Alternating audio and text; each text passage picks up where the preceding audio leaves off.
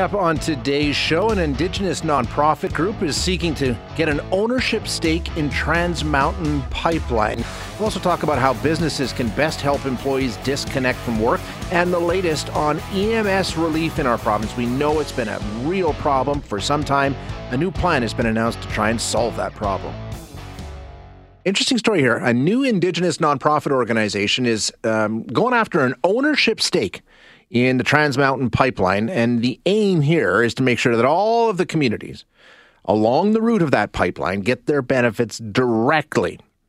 The group is called Nisika Services. I think I'm saying that right, but we'll find out for sure when we chat with Chief Tony Alexis of the Alexis Nakota Sioux Nation in our province, also the chair and the founding director of Nisika, joins us now. Chief, thanks so much for your time. I appreciate you joining us. Hey, Shay. How are you? Good. Am I saying it right, Nisika? Nisika, correct. Nisika Services. Okay. Interesting idea. So basically the plan here is to put together a non-profit group of as many of the communities along the route as possible, right? Is it that simple? Yeah. So there's 14 who are Indigenous communities right now who are part of it. There are 129 communities that Canada has consulted with and engaged regarding the Trans Mountain Pipeline. So you got a good start, but still obviously a lot more opportunity there for sure. What's the goal? Why go in? Is it to represent all of these communities essentially?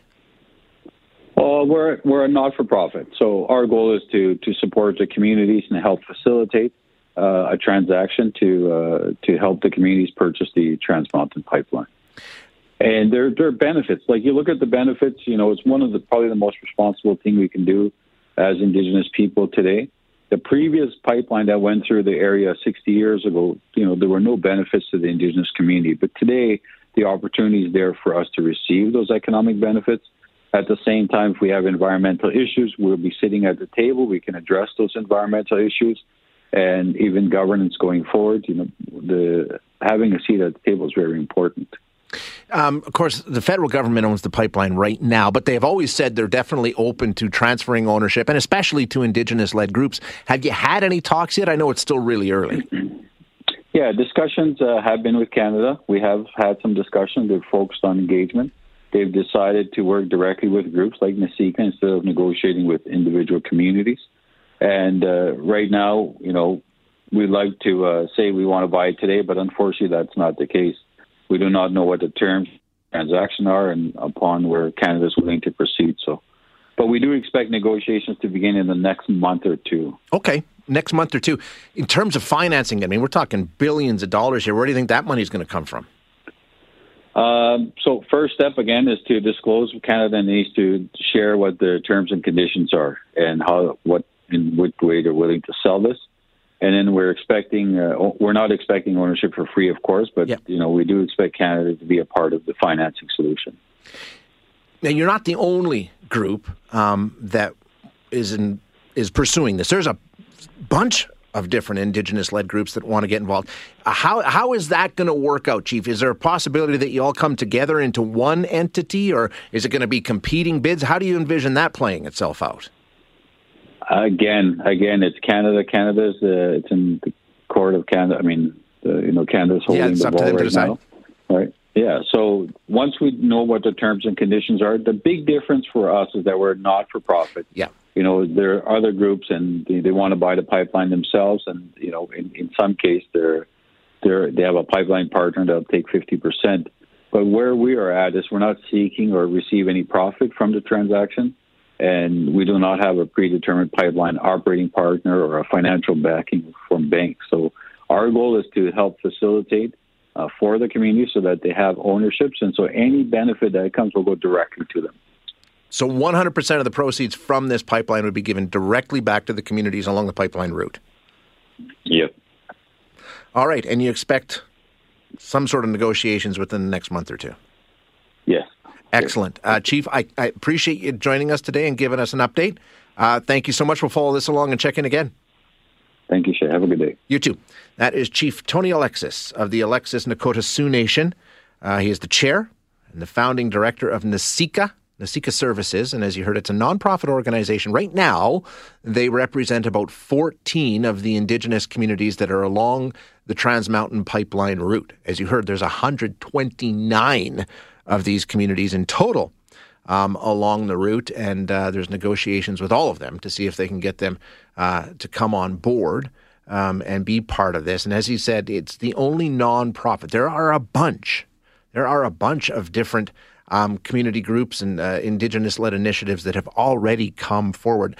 Project Reconciliation, for example, they want a 100% ownership stake in this pipeline with no equity requirement or liability risk to Indigenous partners. The goal there, distribute the cash flow from the pipeline between the participating Indigenous community owners and an Indigenous sovereign wealth fund that will invest in energy transition projects. There's Chinook Pathways. They're also seeking an equity stake. It's an Indigenous-led partnership formed by Western Indigenous Pipeline Group and its industry partner, which is Pembina Pipeline Corporation. So there's a number of groups that have stepped up and expressed an interest in taking over ownership of the Trans Mountain Pipeline. Right now, as you know, it is owned by the federal government, but they've said right from day one they are open to and, in fact, would be very much interested in transferring ownership at some point. So negotiations in the next month or two. Interesting to follow that along.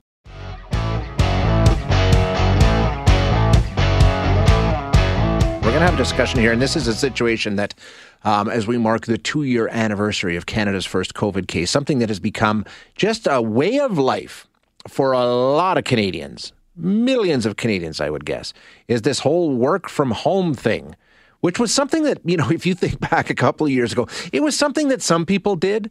Maybe some people did it a day a week or something like that. It was something that you heard about. It wasn't a completely foreign concept, but it's suddenly become a way of living for a lot of people.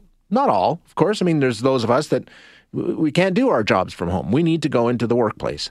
But for a lot of people, the discovery was made that, you know what? We can do just fine from home. We don't need to be going into an office or whatever the case may be. We can function just fine. So it's going to change the way things are.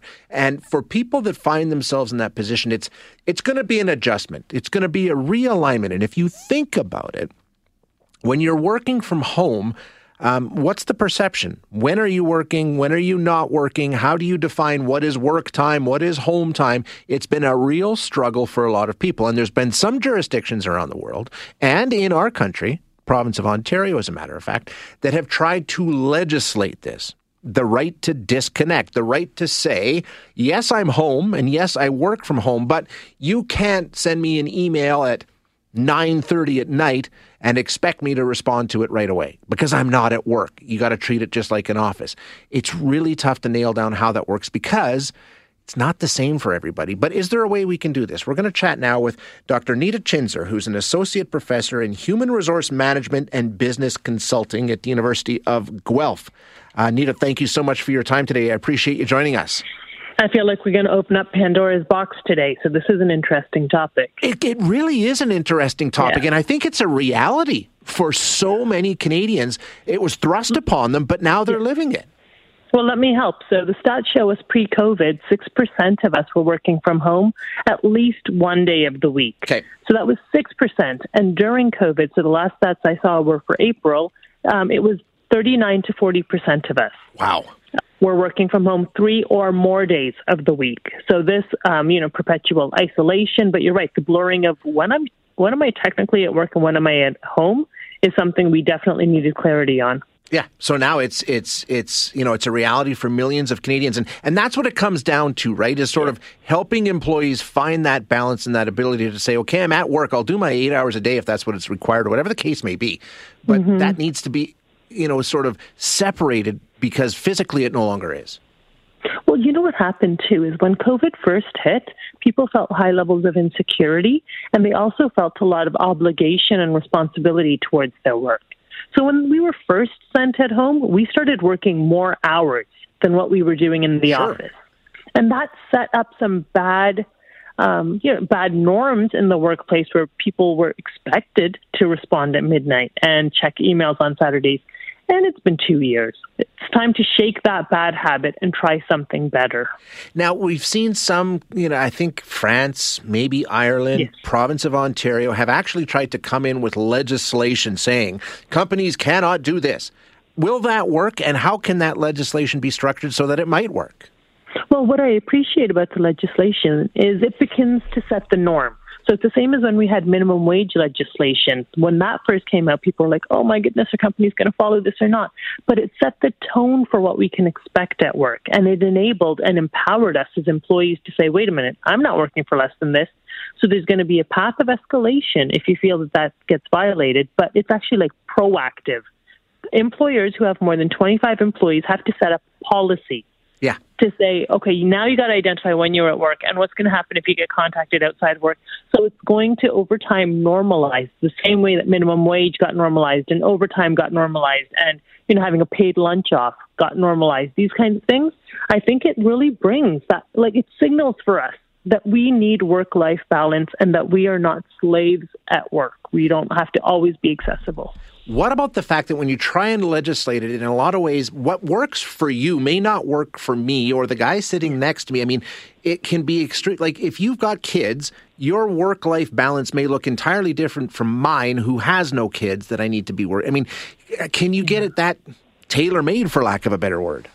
Definitely. And so that's the beauty of it, is that originally some people were saying that this is going to get rid of the flexibility that we have at work. Yeah. And the article that we published in the National Post yesterday, as well as the Conversation Canada the day before, was really around this idea that we can't give up the flexibility that we currently have in order for the right to disconnect.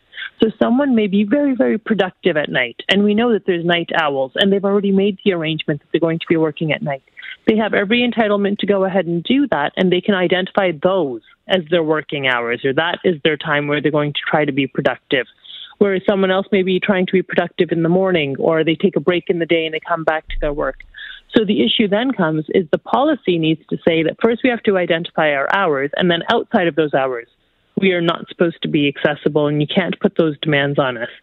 My colleague and I, Jamie Gruman, who's also at the University of Guelph, are pushing the envelope even further and saying, wait a minute, let's really stop and think about the concept of how many hours we work, because that's an evolving topic too. Yes. For those 40% of the people who are working from home, are they putting in, quote unquote, an 8-hour day? How do we measure whether they're being productive? Do we go to a marketing executive and say, oh, your campaign was successful, and we're going to determine that by the number of hours you put in or by the actual output that you created? Do we go to an author and say, oh, your book was a hit because you took 10,000 hours to write it, as opposed to, it doesn't matter how long it took you to write it, it was a hit because it was impactful, and looking at the outcome. So we're saying along this line, too, we need to really, if we're going to trust people to set their hours, when to give them the tools they need to do to work from home, we have to trust them to provide good output and stop micromanaging on every single minute and hour that people are at work. Couldn't agree more. I've always found throughout my working life in this industry and others, the best employers are the ones who treat their employees like grown-ups and allow them to sort of, this is the job you're paying me to do, I will do the job. And I always find that if you're a company that sort of adopts that policy and isn't, monitoring minute to minute, you need to be sitting at your desk staring at the wall for 6 hours if your job only took 2, you get more production out of your employees. It's a beneficial relationship in both directions. You try to find efficiencies at work, and you begin to recognize the lower value tasks. So rather than, say, a salesperson spending time doing administrative work, if they can find a way to make that simpler, they could go out and be client-facing and do better with their job and be more productive. So our research shows us right now, research out of Harvard Business came out showing that we're spending 2.5 hours a day finding information. If we could get more efficient finding information, we can also reduce the number of hours that we're putting in at work without changing our productivity. So let's stop thinking about the fact that we're not sitting on assembly lines, we're not sitting at machines, we're not doing 3 rotations of shifts in manufacturing for those of us who have the privilege to work from home. So why not just measure us based on our output and stop micromanaging our time? Now, the other side of the equation here, of course, we've talked a lot about what we need to do, and you can't do this, and you can't do this to us. Yeah. What about what a company can do, and what an employee can't do to a company? I mean, the employer still has some rights and still has some requirements from the person they're paying to do a job, right? Definitely, and they can have those requirements, and they need to be clear which they are. What's happened, unfortunately, since COVID is employers on large stopped doing performance evaluations. So they didn't want to upset the boat. They recognize that people had a lot of uncertainty around them. So if there are, in fact, bad apples in your group, people who are absent, people who are checked out, Following up with them is the manager's responsibility. The manager is not a parole officer where we have to check in with them every 3 months. They're actually a coach, a facilitator, a guide. If they notice that someone's not at work and they're not going to go and hold that person accountable, then they can't later on complain and say, oh, well, this person I haven't given a performance review to for 2 years is not doing well. What do I do? Well, the idea here is that you performance coach them, you manage them. If you need to get into progressive discipline, someone who never comes to any meeting, someone who doesn't complete their work, we have to start documenting that and working on getting them either fulfilling the requirements or working on getting them out.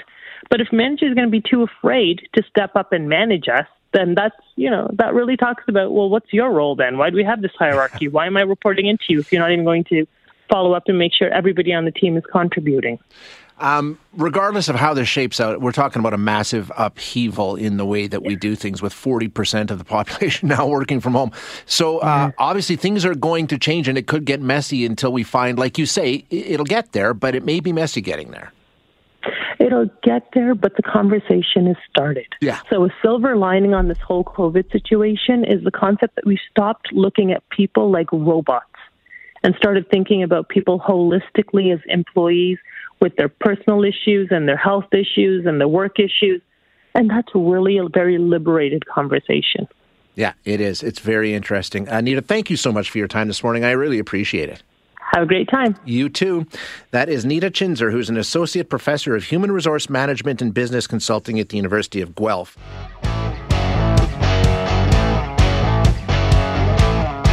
The situation surrounding EMS in the province of Alberta. We all know that it's been an ongoing issue. We've heard about the red alerts. You probably heard the story last week in Airdrie. A 10-year-old boy with a broken leg had to be taken to hospital by a fire crew because there was no EMS crews available. It all came to a head yesterday, possibly. A health minister talking about a 10-point plan to try and get a handle on the situation, and also a new committee that's being struck to take a look at what's going on and see if we can come up with some long-standing solutions. And joining us to give us an idea of what may be on the way, we're going to chat with Darren Sandbeck. Darren is the AHS EMS Chief Paramedic. Darren, thank you so much for joining us this morning. I appreciate your time. Hi, Shay. Thanks for having me. I think we all know that the situation has been really, really tense. It's been dire in some instances. Just give us your assessment of how bad things are in terms of EMS service in the province of Alberta right now. Yeah, so as you mentioned, the EMS system has been under pretty incredible pressure over the last number of months. We've seen a 30% increase in call volume all across the province since about this time last year, and so that's created challenges in the environment where it creates pretty substantial increase in demand for the resources that we have available. So what we've done is move forward with some strategies to try and alleviate that. Let's talk about that. A 10-point plan to try and relieve some of the pressure. Some of them already underway. Let's just go through them quickly here. Obviously, getting more paramedics on the job would be great. Province says, it's up 9% over the past 2 years. A lot have been hired. So where are we in terms of hiring more, and how many more do we need? We're in a constant hiring cycle, Shay. So, we're hiring all the time. And we've also opened up some conversations with educational institutions that train paramedics to to talk to them about increasing their output as well. If there are paramedics out there that are underemployed or unemployed and want to be working, we certainly want to hear from them because, as I said, we're constantly hiring. And a number of the points, if you can put them in a basket, Darren, they all sort of talk to making sure the resource is being used as wisely as possible. It takes a look at, transfers in between facilities. Do we need EMS crews doing that? Waiting in hospitals, things like that. So just give us an overall view of where we are, what you're hoping to do in terms of making sure that the resource is being used as efficiently as possible.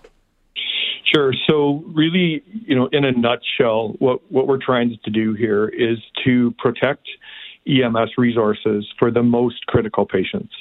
And I think that, you can appreciate we see all sorts of calls for service some of which are for critical life-threatening emergencies, some of which are for really low-priority events.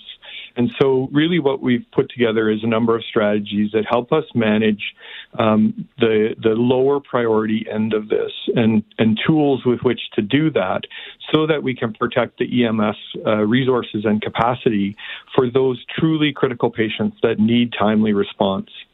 So what kind of things, what does that look like? Let's give us some examples. I was interested to learn that you've stopped responding to motor vehicle collisions where, in some cases, as early as last month, right? Yes, so that's a great example. And so one of the things that we have done back in early December was we updated the way that we respond to non-injury motor vehicle collisions. So, in this province, we see days where we have freezing rainstorms or other weather events that cause a large number of minor motor vehicle collisions, many of which don't result in an injury. So previously, we would send an ambulance just to check that out. Now, if our emergency communication officers, through their questioning of the caller, determine that there's no injuries in that event, we will not send an EMS response automatically. However, if we do determine, or if it is determined that there are injuries, we will always respond to those events. One of the points that you mentioned yesterday, transferring low priority calls to other agencies in consultation with EMS physicians. What would those look like, and what other agencies might be involved? Sure. So right now we're transferring calls to the Poison and Drug Information Service where it's appropriate. And what we're working on is developing, again, some of those low priority events to transfer those calls to HealthLink, where nurse advice can be provided by the resources that they have in HealthLink. So we're working on internal processes to be able to identify callers to 911 who it may be more appropriate for them to receive nurse advice and then transfer that call to 811. Okay, that seems to make sense. In terms of the transfers, and I know that's something that always comes up where we've heard stories about, a truck being used to do inter-facility transfers and things like that, and maybe there's a better way of doing that. There's a pilot project you're hoping to get started in Red Deer, right? Yeah, so there's sort of two initiatives there that you're talking about. So one is managing better the non-emergency inter-facility transfer work. So we've got pilot projects running right now in Calgary in a facility, and then two facilities in the North Zone, where we use a algorithm approach, or we use an approach through questioning to determine if, in fact, the patient that needs to be transferred, what's the most appropriate way to transfer them. So it takes through a series of decision points where at the bottom of that, the patient may actually be able to be moved most appropriately by means other than ambulances. And that could be family members, sure. That could be community resources like handy vans or buses. It could mean in some circumstances taxis moving these patients. Yeah, absolutely. The one here that I want to ask you about, it says creating a new integrated operations center in Calgary with paramedic and hospital staff to improve flow of patients and resources. Does that deal with the issue that we've talked about so many times over the years, Darren, of ambulance workers sitting in ERs for hours waiting for that chain of custody transfer where the hospital takes over control of the patient and the EMTs, the paramedics, are allowed to get back into the rig and get back to work? Yeah, in short, it does help with that, Shay. So we currently run an integrated operations center, an IOC, in Edmonton, where we have paramedic supervisors that are present in that center, along with traditional health system leaders. And what they do is they monitor the entire Edmonton zone in real time. So they know what each hospital has in it for emergency department patients. They know how many patients are going to be discharged from that hospital. They also know what the EMS system is doing and what calls or patients are going to be transported into those facilities. So they help in facility selection of where patients need to be transported to, where it's most appropriate, or where the emergency department work may be a little bit lighter. Mm-hmm. They also help in getting those crews out of those facilities when the EMS system demand is rising. So they're able to work directly with those facilities and have them start releasing EMS crews. Emergency department offload is still a challenge for us. We continue to work on that every day, as recently as conversations late last night and this morning.